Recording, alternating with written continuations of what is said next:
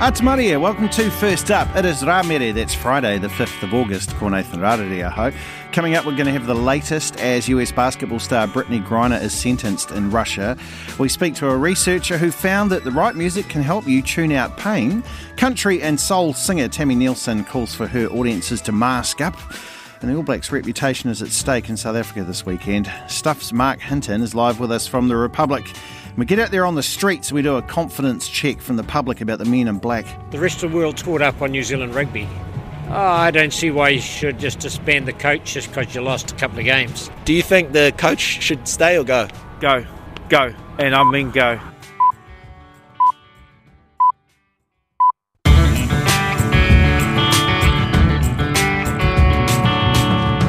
Atamaria, welcome to First Up for Friday. And we begin this morning in the USA. A couple of big stories over there. The first is US basketball star Brittney Griner was arrested and detained in Russia earlier this year on drugs charges.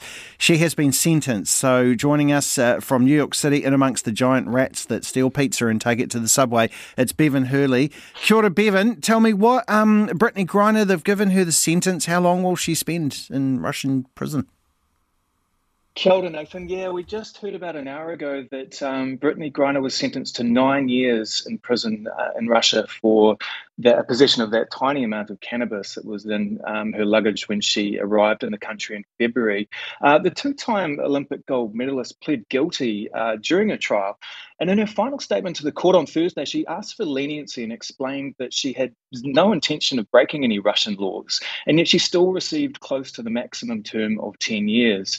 Her supporters in the US say that the sentence has very little to do with the actual charges, but rather it's all about the Russians trying to maximize leverage in their ongoing prisoner swap negotiations with the US. And in a statement, President Biden called the sentence unacceptable and said the government would continue to work tirelessly to bring her home. Right, yeah, well, we'll keep our eyes on that one. Also, too, if we cast our minds back to 2020, the death of Breonna Taylor was just a huge story around the United States, faded a little bit there, but I see the police officers involved in her death have been arrested. So can you just remind us of the case and tell us what's happened there? Yeah, so back in March of 2020, Breonna Taylor was shot dead in her bed by 4 US police officers who charged in at midnight on a no-knock search warrant and just basically started blasting away. So only one of the officers was ever charged, and he was actually acquitted of all offences by a jury earlier this year. And so this has really come like a bolt from the blue, Nathan. So 4 US police officers have been federally charged this morning. No less than Attorney General Merrick Garland announced their arrest and charges. And basically, Mr. Garland said that the officers had breached Ms. Taylor's civil rights, committed unlawful conspiracy, and unconstitutional use of force and obstruction. And so they're accused of conspiring after the shooting to cover up the fact that the warrant was based on false information, as well as making false statements in interviews with criminal investigators. And there's some really interesting detail coming out. 2 of the officers are alleged to have met in a garage weeks after the botched raid to try to get their stories straight. And of course, it must be remembered that this all happened just a few months before the George Floyd shooting in Minneapolis. So it was a time of great racial upheaval, and I think this is really going to, soothe some of those wounds seeing these guys charged. It's been the year of court trials in the United States, be it celebrity actors or hearings, whatever. But Alex Jones, Alex Jones is the very far-right figure, InfoWars, etc. He's been saying for a long time that Sandy Hook was just a bunch of crisis actors, whatever. He's on trial and he's been caught in an amazing lie. Tell the audience about this that he's been caught in. Yeah, so a trial is being held in Austin, Texas, to determine how much Alex Jones should pay the parents of one of the victims of the Sandy Hook massacre for defaming them. The defamation has already been proven, so this is just to settle on the dollar figure amount, and they're asking for $150 million.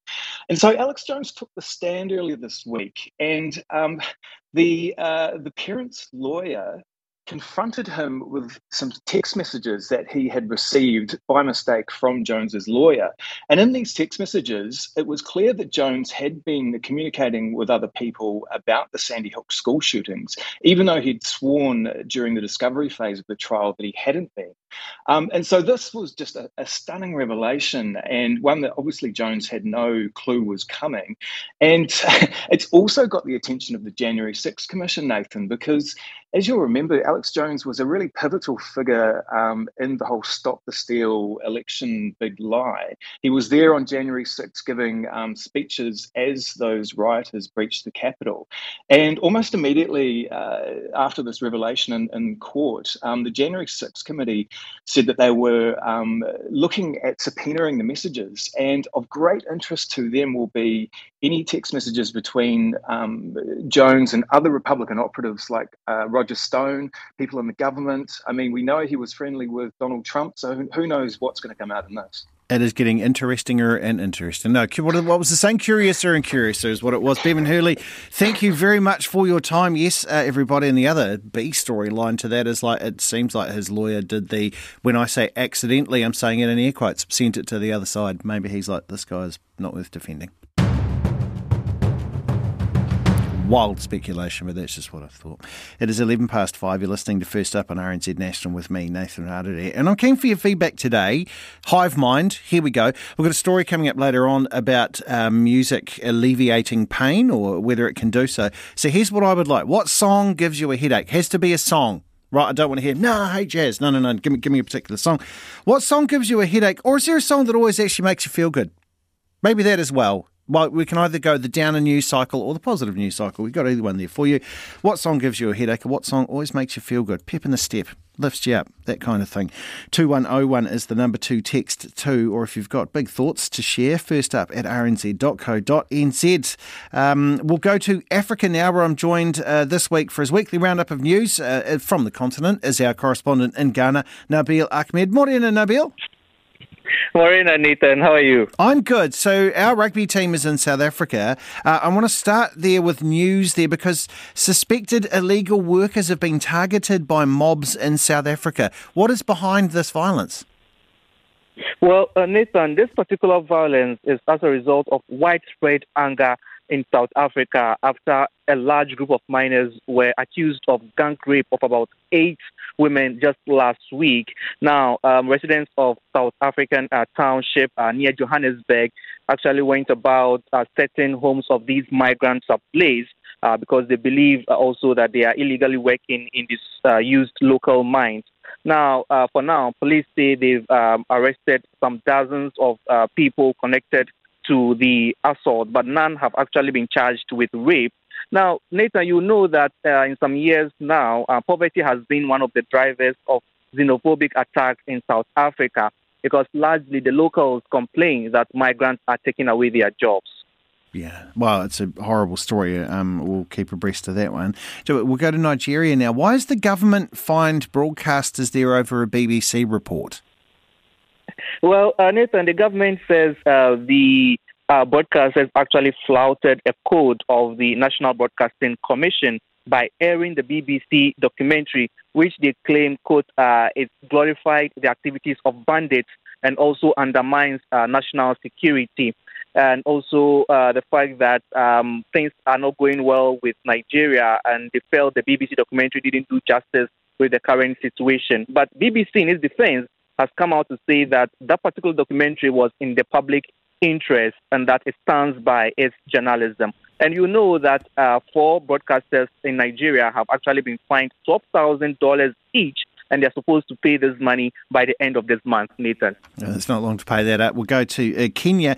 And in Kenya, a top judge has said to his lawyers, it's okay, you don't have to wear those wigs. What's behind this? Well, it's just basically because there is a short in supply of those wigs.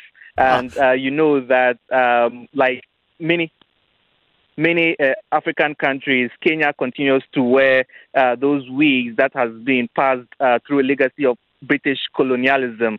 And for now, some 700 lawyers in Kenya are due to be admitted to the bar just this Friday. And this Chief Justice is saying because of the short in supply of these curly white wigs, it's not compulsory for all of them to really wear the wigs for that occasion. Those who willingly would want to do so, that's fine, but then it's not compulsory now. Okay. And finally, the Commonwealth Games, they've been big with us. How's it been going for the African countries? Yes, it's been exciting watching many participants from Africa participating in the Commonwealth Games. And the medal table for the African nations at the Commonwealth Games in Birmingham is actually looking very good. Now, the competition is just halfway, and 9 African nations have won 46 medals, Nathan. And this includes 13 gold medals, 15 silvers, and 18 bronze. Now, South Africa is ahead of the continental gold rush, followed by Nigeria, Uganda, Kenya, and then Cameroon. But then, with athletics and boxing being strong opportunities to gain medals for the Africans, we expect that the table of the medals will actually keep increasing, Nathan. Thank you very much, Nabil Ahmed, with us every week from Africa, joining us there from Ghana. It is 5:16. Tea with Terrorists is a performance that promises to take audiences on a life straddling two cultures. Written and performed by Samina Zera, the play examines the nature of conflict and the need for power and control, and is the first show written by a South Asian woman to be programmed at Wellington's Circa Theatre. I spoke with director Sabrina Martin as well as Samina, and began by asking her about her background. It's this whole thing of straddling different cultures. I'm British, I'm Indian. I've had a very nomadic life. I don't think I've lived anywhere in the world more than 9 or 10 years. And I've been in Aotearoa for now 3 years. And I guess it's just a collection of stories that express that and are about my family and about places I've been lucky enough to visit. Sometimes not that lucky, quite dangerous places to visit. And really, it's a look at the humanity that is within all of us and the way in which we express that humanity and how we have so much more in common at the end of the day than we do not have in common, really. So, I mean, that's quite interesting because I guess if you're moving as often as you do, for most of us now, we stay in one area and that really helps us, I guess, feel grounded into something. But you're challenging yourself quite often to, I guess, change the way you think or be, accepting to new ideas by doing that. Is that correct? Hey, I don't know if I'm doing anything so noble as challenging myself. I have a very short attention span and I enjoy travel and I'm constantly surprised by people and the world, and I have had a privileged enough life that allows me to indulge that curiosity and be able to move around freely, which a lot of people, of course, don't have access to. I think a lot of, I've been lucky enough to learn different languages and be exposed to different food, which amazing, and all sorts of culture. And I think, it's a great gift. It's kind of weird as well because you have to build community wherever you go, and that's not always easy. But I guess I've just been unbelievably lucky. Well, you've done some great stuff. I loved this bit here I saw in your CV, Level 2 chocolate taster.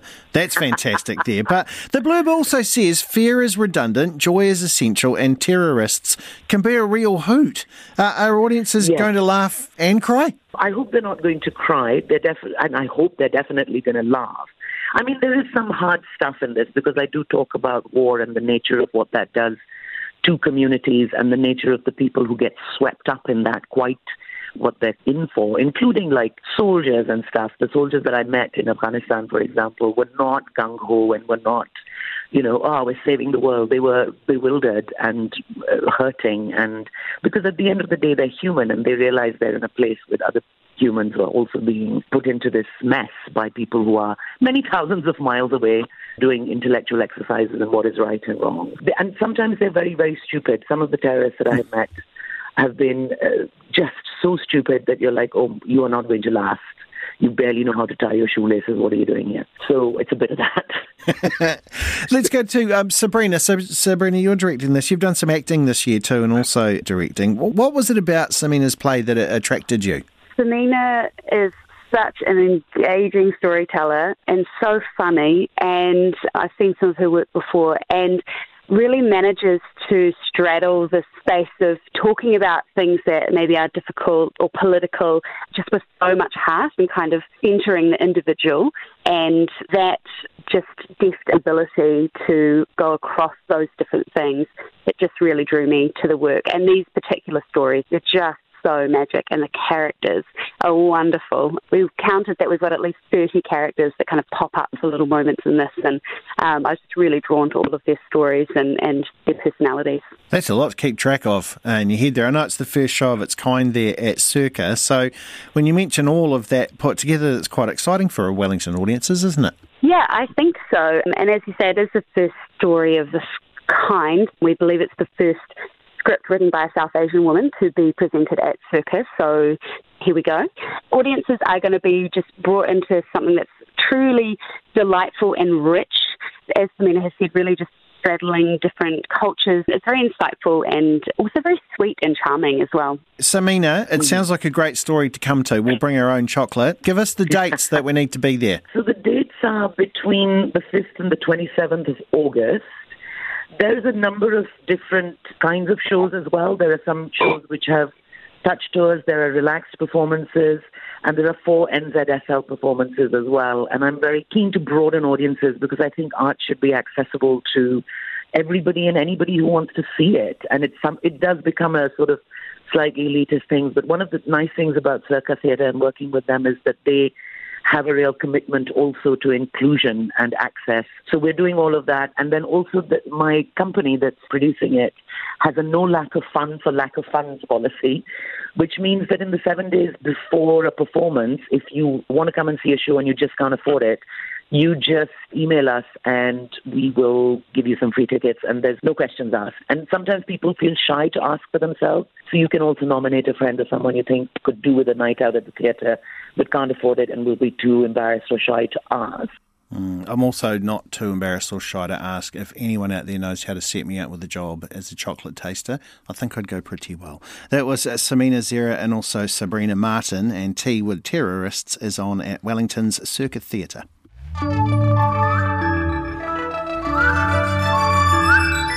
5:22, you are listening to First Up here on RNZ National with me, Nathan Rarere. Coming up later on, we've got a story about how music can be a really good therapy for pain. I asked you specific songs that make you happy or, that actually give you a headache. Here's one that's come in first up. The first one we got, Push the Button by Sugar Babes makes me feel good. Dancing Queen by ABBA makes me want to stab myself in the ears.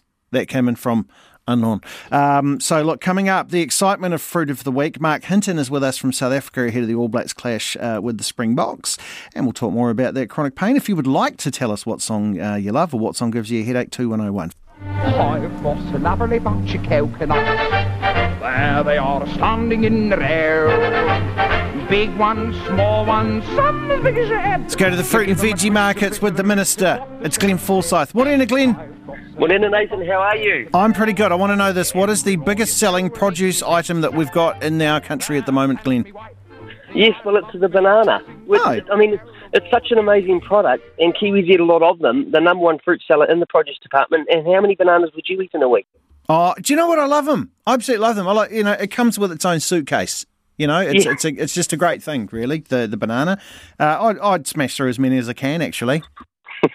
You're a good man. Yeah. I mean, well, I'm a little piglet, 2 a day, and, one sliced on the breakfast cereal with other in-season fruit, then another in a smoothie. I mean, the beauty about the banana, that they're always in season. New Zealand has an interesting history with bananas. In the early 1900s, they all came from the Pacific Islands.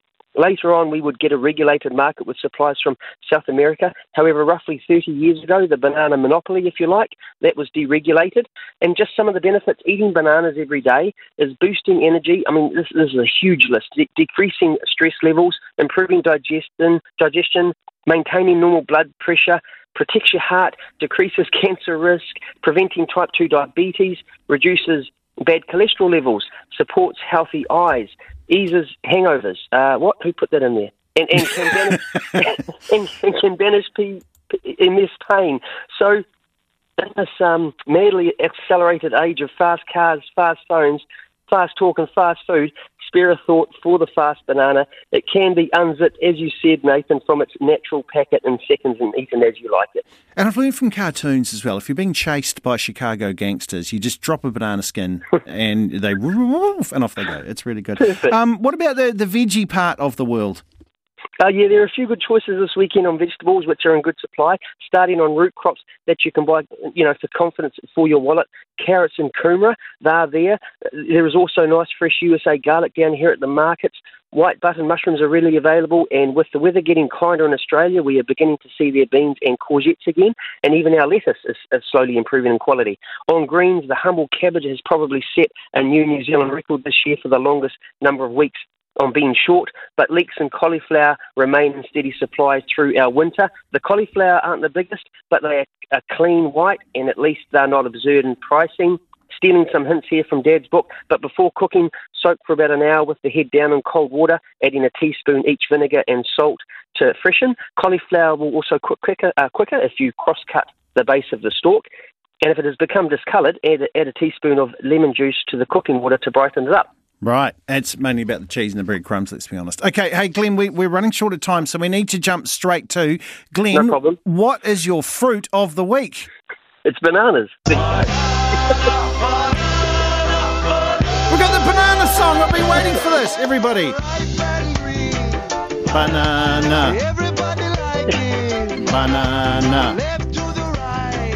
Banana.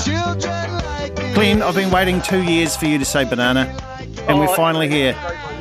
Yeah, I agree with you. I mean, not only bananas are in great steady supply during our winter, they're not an expensive fruit. And it's a fascinating story of the travels the banana goes from plantation to our stores. This includes a 4 to 5 day ripening program here in New Zealand and some very intricate and risky pre-ordering by our importers constantly throughout the year. Now, for cyclists, runners and swimmers, bananas are popular as a marvellous energy food eaten on the go. Dave Scott ate them during his 1982 Hawaiian Ironman win, and the following year the competitors ate 7,000 pounds of them. And during an approx 30-mile swimming race around Manhattan Island in the same decade, triathlete Dave Horning, he took time out to float on his back and eat bananas. Well, it's like an otter, just banged a couple of bananas together, and that's how you do them. Hey, Glenn, have a great weekend, my friend. Thank you very much, everybody. He is the Minister of Fruit and Veggies. Yes, the banana song. That was the Agrolites. I'm waiting for that for a long time. Sing your roll up, all a penny a piece.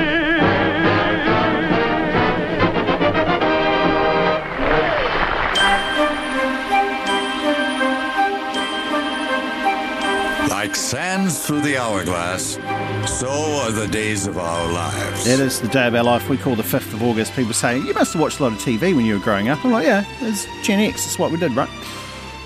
Two things that got me in front of the TV's birthday in the early 80s. It is Maureen McCormick's birthday. Now you go, who's Maureen McCormick? I know that name. Marsha Brady, if you watch The Brady Bunch, 66 years old today. And it's a happy 77th birthday to Lonnie Anderson, or as we knew her, Jennifer Marlowe from WKRP. There we go. So it's her birthday today. She's 77. James Gunn, the director of Guardians of the Galaxy, Peacemaker, Suicide Squad, is 52 years old today. And basketball player Patrick Ewing, 60 years old. Gone but not forgotten and born on this day, the first human to walk on the moon, Neil Armstrong, born in Wapakoneta, Ohio, on this day in 1930. And MCA, Adam Yauch of the Beastie Boys, born on this day in 1964. If we go to our arts and culture desk, it's a couple of music-y ones today. In 1966 on this day, the single came out, Yellow Submarine, with Eleanor Rigby in the UK. That's not bad there for the Beatles. Quite a big day for them. And on this day in 1973, Innovisions, 49 years old today. The album from Stevie Wonder included songs like Don't You Worry About a Thing, Too High, Living for the City, and the fantastic Higher Ground. And those are our happenings that we like to call the day of our life, the 5th of August. The best things in life are free, but you can give them to the birds and bees. I want money. Joining us now from the business team is Nicholas Poynton. Kia ora, Nicholas. Good morning, Nathan. Tell me about the car rental businesses. I understand they're struggling with a lack of something that you really do need to have to be a car rental business. Yeah, they don't have enough cars. Okay. So when the pandemic hit, rental cars, that whole industry just got absolutely hammered, and many firms were on the rocks, and one of the ways that they looked to free up cash flow was to sell the main asset, their main overhead, which is their vehicle fleet. And we've seen that on an international scale. We saw it here locally with rental cars here, just companies just dumping as many cars as they could as possible to try and generate cash flow in the business. But now, what we've seen internationally and locally to a degree is that many of these companies have sort of borders are reopening. There's been a sustained level of demand. There's actually not enough cars to go around. And as a consequence, in some cases, rental fares have jumped exponentially. My brother and his wife, they're about to head to Ireland soon. They cannot believe how much they have to pay for a rental car versus previous times they've had to go. That's really very much a global phenomenon. But what we've seen locally is that one of the world's biggest rental car companies is actually teaming up, partnering with Go Rentals. So that's Enterprise Holdings, and that's going to see a whole flurry of cars come into our market, but also just sort of a change in the types of vehicles we'll see. It won't all just be big, SUVs, gas guzzlers. They're going to be putting Teslas on our road. Ooh. Which... Those are those fancy new Priuses, aren't they?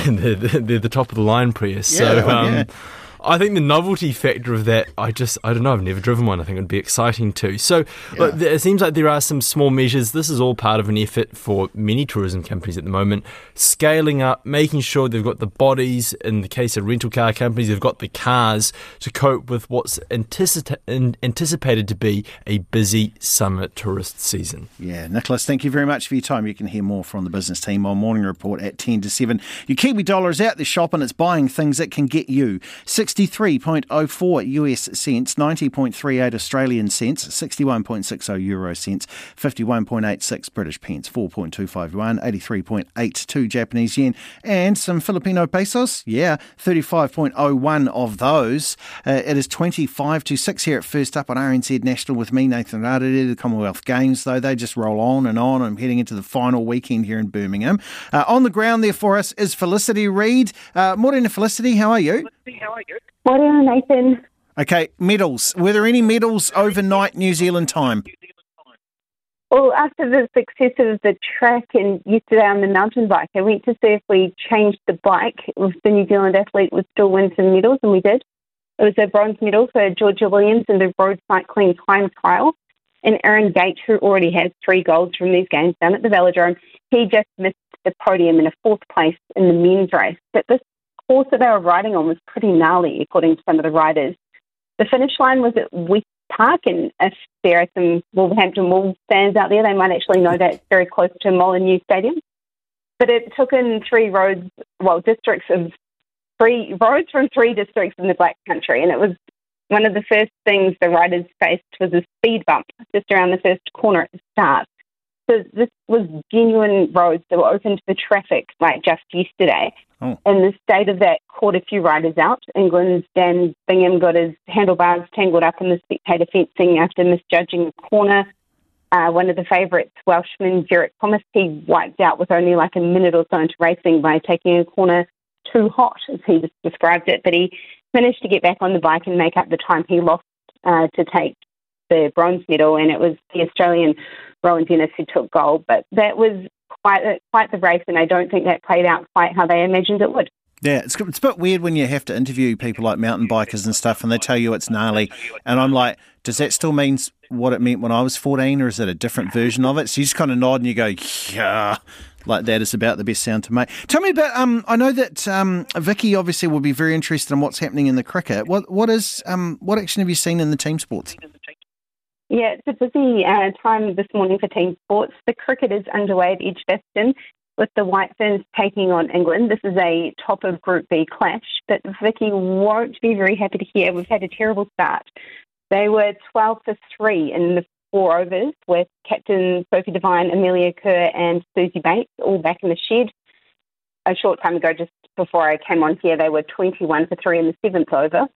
But both of these sides have been unbeaten. It's a T20 competition here at the Games, and both sides have been unbeaten with wins over Sri Lanka and South Africa.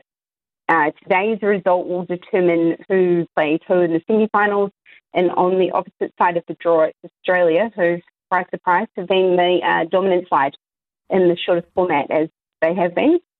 And just also over at the hockey turf, overnight the Black Sticks women got a comfortable 4-1 win over South Africa. So they're into the semi-finals, which is early tomorrow morning New Zealand time. And the Black Sticks men are up against South Africa in about half an hour. But they'll be hoping for a similar result because both of these teams have had a win, a loss and a draw so far. So they're obviously on the same competition point. So this could be a decider with the teams about who moves on to the next part of the competition. Yeah. And then the big one this morning as well, we've got the netball, the Silver Ferns clash with England, which I'm sure is going to actually have quite a big crowd here. A couple of the locals I spoke to when I first arrived in Birmingham were very interested to see how the Roses go. And again, this one, the outcome will determine who faces who in the semi-finals. If the Silver Ferns win, they face Australia, lose and it's Jamaica. And that might make up is because Jamaica beat the Aussie Diamonds overnight. I saw that. One headline out of Australia calling it an extraordinary boil-over for the ages. It was a 3-goal loss. They're like, what? We lost. What? They're a lot of tying the kangaroo down. Thank you very much. Felicity Reid is with us there in Birmingham. Yeah, well, hey, this is a thing we've been talking about this morning and getting your thoughts in. Thanks. They've been great to come in as well. New research has found that listening to the right kind of music can help alleviate chronic pain, especially if you're choosing the tunes yourself.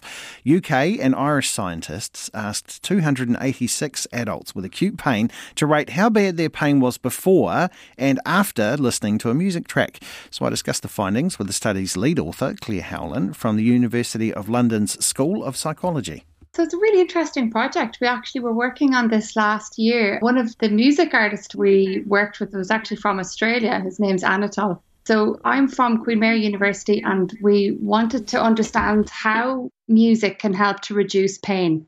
So we know that it can work for some people in some circumstances, but we wanted to know what was really behind this. What is the psychological mechanisms that can kind of explain this? Yeah. So we just devised an experiment and we measured different people's reactions to the music. We used the same song in different versions. And what was really interesting about this was that we had kind of a really lively, upbeat, energetic version.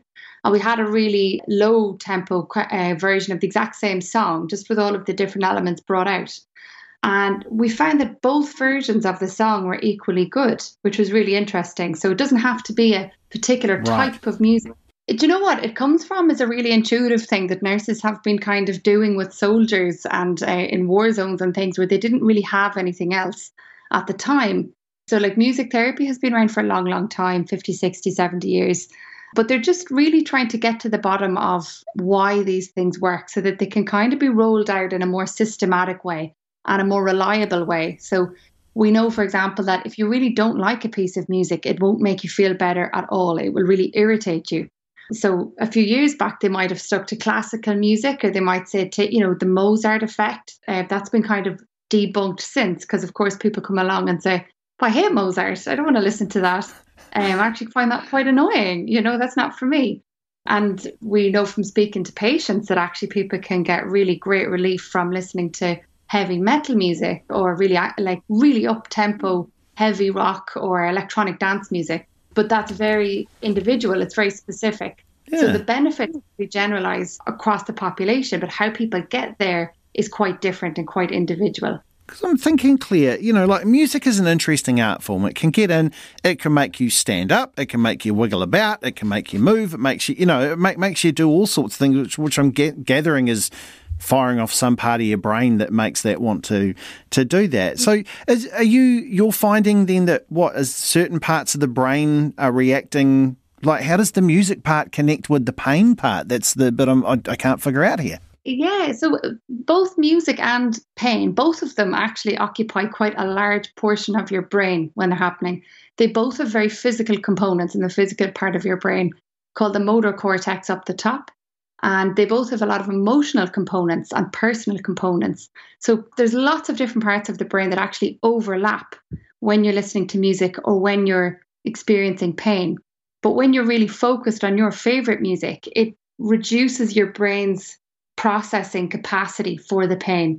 So it's very difficult for the two things to be happening at the same time in your brain.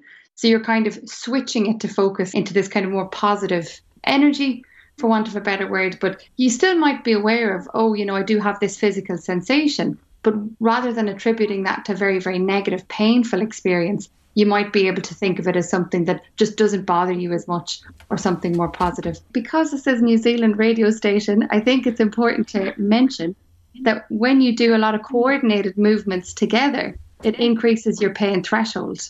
And I say that because of the haka.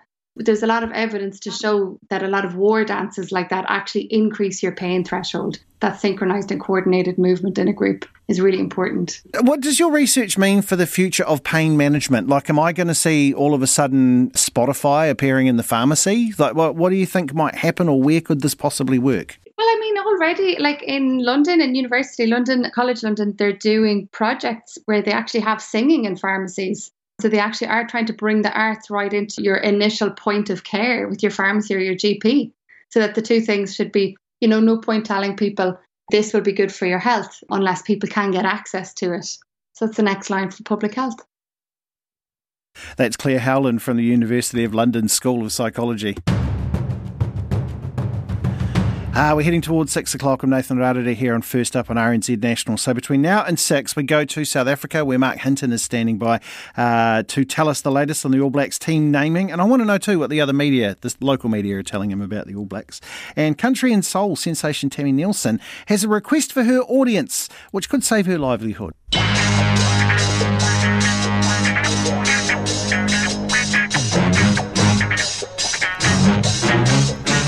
When we speak about the professionals of the broadcasting world, of course, we mean Morning Report. Guyon Espiner is with me in studio here as we look ahead to what Morning Report has after 6. How are you, sir? I'm well. We really need to adopt that as our theme song for the program, don't we? I think so. Yeah, it's pretty nice. Yeah, it is. It's the hi-hat and it's the pulling up and the capri. It's everything. It's the bass guitar. Yeah. Oh, yeah. Do you reckon it's played quite high up the chest, one of those ones? Oh, I reckon. Yeah. It's at funk height. Yeah, funk height. Yeah. Where is that one, the funk height? So, what are you looking at today on the show? We're looking at this case of Brittney Griner. She's the American basketball star. She's been sentenced to 9 years in prison in Russia for bringing CBD cartridges into the country. All forms of marijuana are legal in Russia. But she was prescribed this in the States for pain relief, left it in her luggage, didn't check. She's been somewhat of a political pawn in these real tensions between Russia and the US, and has ended up with a 9-year sentence. So we'll be looking at that this morning, hearing from her lawyers and our correspondents in the US. Locally, we're looking at that awful story of that man being mauled to death by a pack of dogs in Pangaru. We're going to talk to a ward councillor from Kaikohe Hokianga about how the community is dealing with all this stuff. Had a pretty tough year with a number of incidents there, and 3 of these 4 dogs are on the loose, so we'll check in on that. I don't know if you're planning on going shopping in Newmarket on Saturday, Nathan, but there's a big protest from Brian Tamaki's lot, the Freedom and Rights Coalition. The Business Association in Newmarket are pretty upset about this. We'll be talking to the local business association there, so I'm not sure if that's collapsed any plans you had for getting up. Do you get up early on a Saturday morning? I try really hard not to, no. And a new feature this morning that is going to be a weekly feature on Morning Report is a political panel that's sort of to wind up the show around about 8:45 this morning. And we've got Jessica Much-Mackay from TVNZ and our own Jane Patterson with Corin and myself. So we've got 4 political editors in there. So how many political editors does it take to... What do you call that? Is it, you hear a gaggle It's a murmuring. A podcast. It's murmuring of political editors. So we'll talk. There's lots to talk about. There's a National Party conference coming up. It's been a tough week for National. Been slipping a little bit in the polls, and the government too hasn't had covered itself in glory with this cost of living payment, which seems to be going to overseas people, rich people, and a few dead people too. A few dead ones as well. Thank you very much, Guyon Espiner, with Corin Dan up after 6. Well, look, it's no longer compulsory indoors, but if you're heading to a gig, should you be masking up? Some artists and promoters are encouraging their audiences to wear face coverings to help them keep safe. That's because a COVID outbreak during a tour can destroy years' worth of planning. It can wreak musicians' livelihoods, their voices, or whatever, not to mention, of course, devastating health consequences. Reporter Leonard Powell has the story. Asking my audience to just try to help us to stay on the road, is something that I really felt compelled to do, to protect my band, to protect myself and my crew and all the audience members themselves. That's local musician Tammy Nielsen, who is currently on the New Zealand leg of a world tour for her new album, Kingmaker. I have a more mature demographic, and wanting to protect them as well. She's taken to social media, urging showgoers to wear masks in order to protect performers and other audience members. At her sold-out gig last Saturday in Auckland, the 2,000-strong audience listened, and the sea of face coverings warmed Nielsen's heart. Walking onto the stage and seeing 2,000 people wearing masks because they care enough about us to protect us and to protect each other was really, really, it filled my heart and it put me at ease completely. And then I could perform the show, feeling pretty safe that I could continue to tour for the rest of this month. Nielsen says she's seen the toll that COVID has taken on the live music scene, with touring parties struck down by the illness on the road.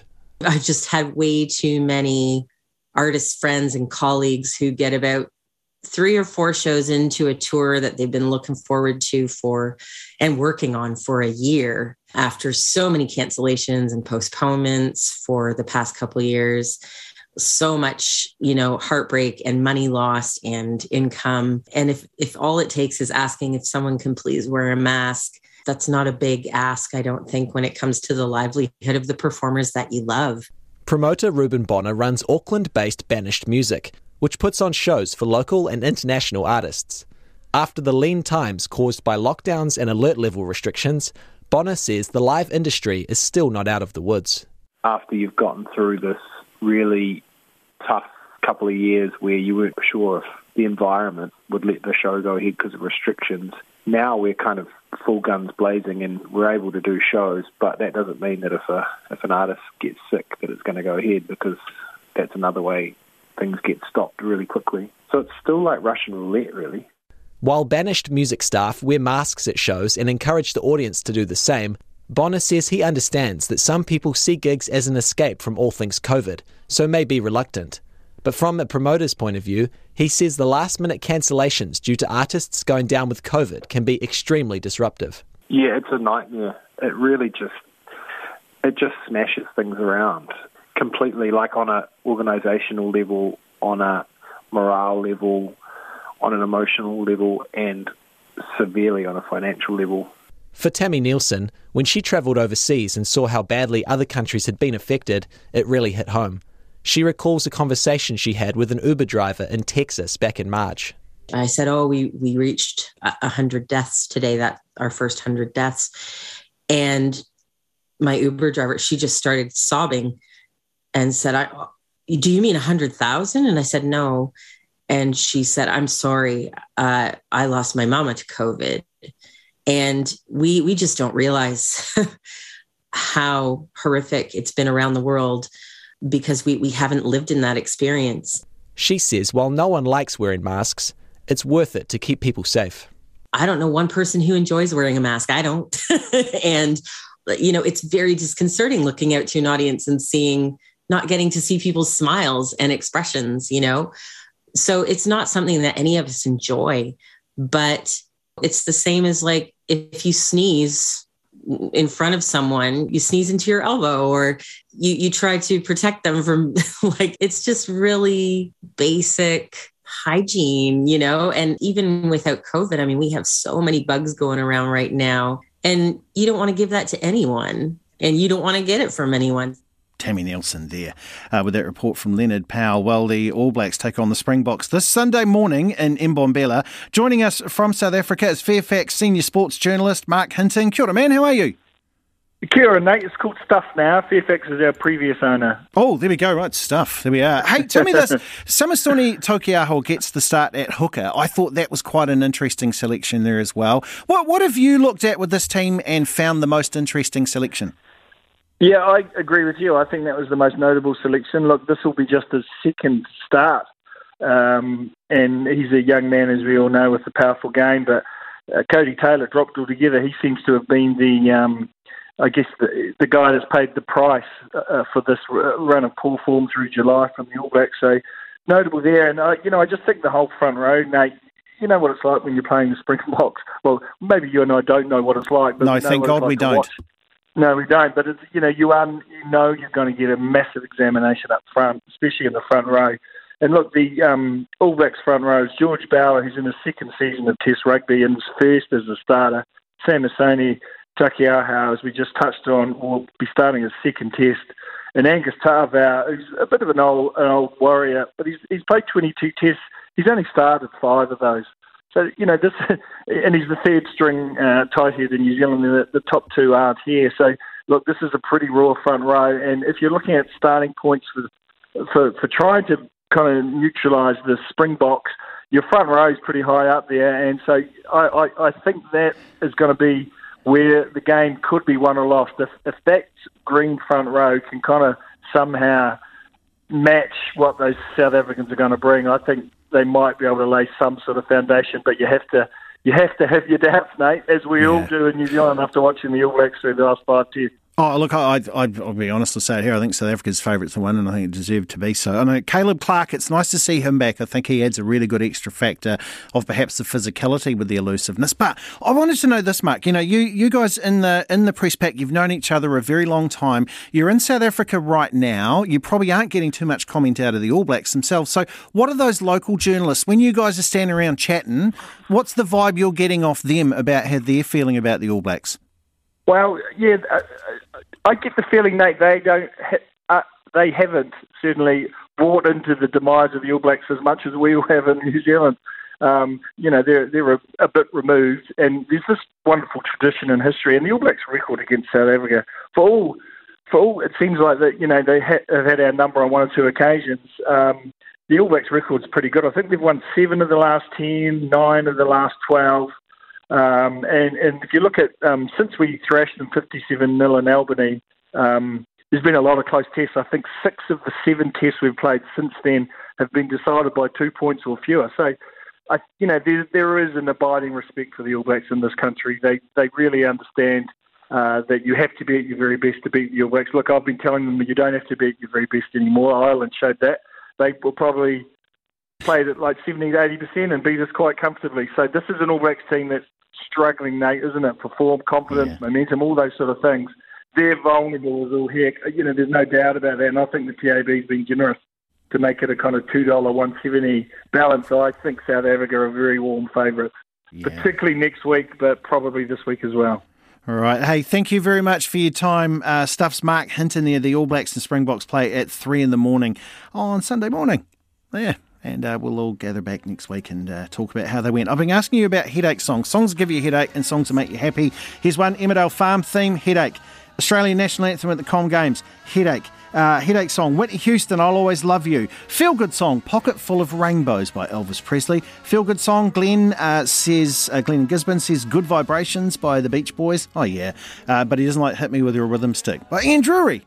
Tune. There's another one, Live and Let Die, always gives me an ache behind the eye. Both the Wings and the Guns N' Roses versions. That one's come through anonymously. Thank you very much for your time with us this week. Morning Reporters next with Guyon and Corin. From all of us here at First Up, have yourself a wonderful weekend. True Bridge in the hot seat on Monday. I'll see you next Tuesday.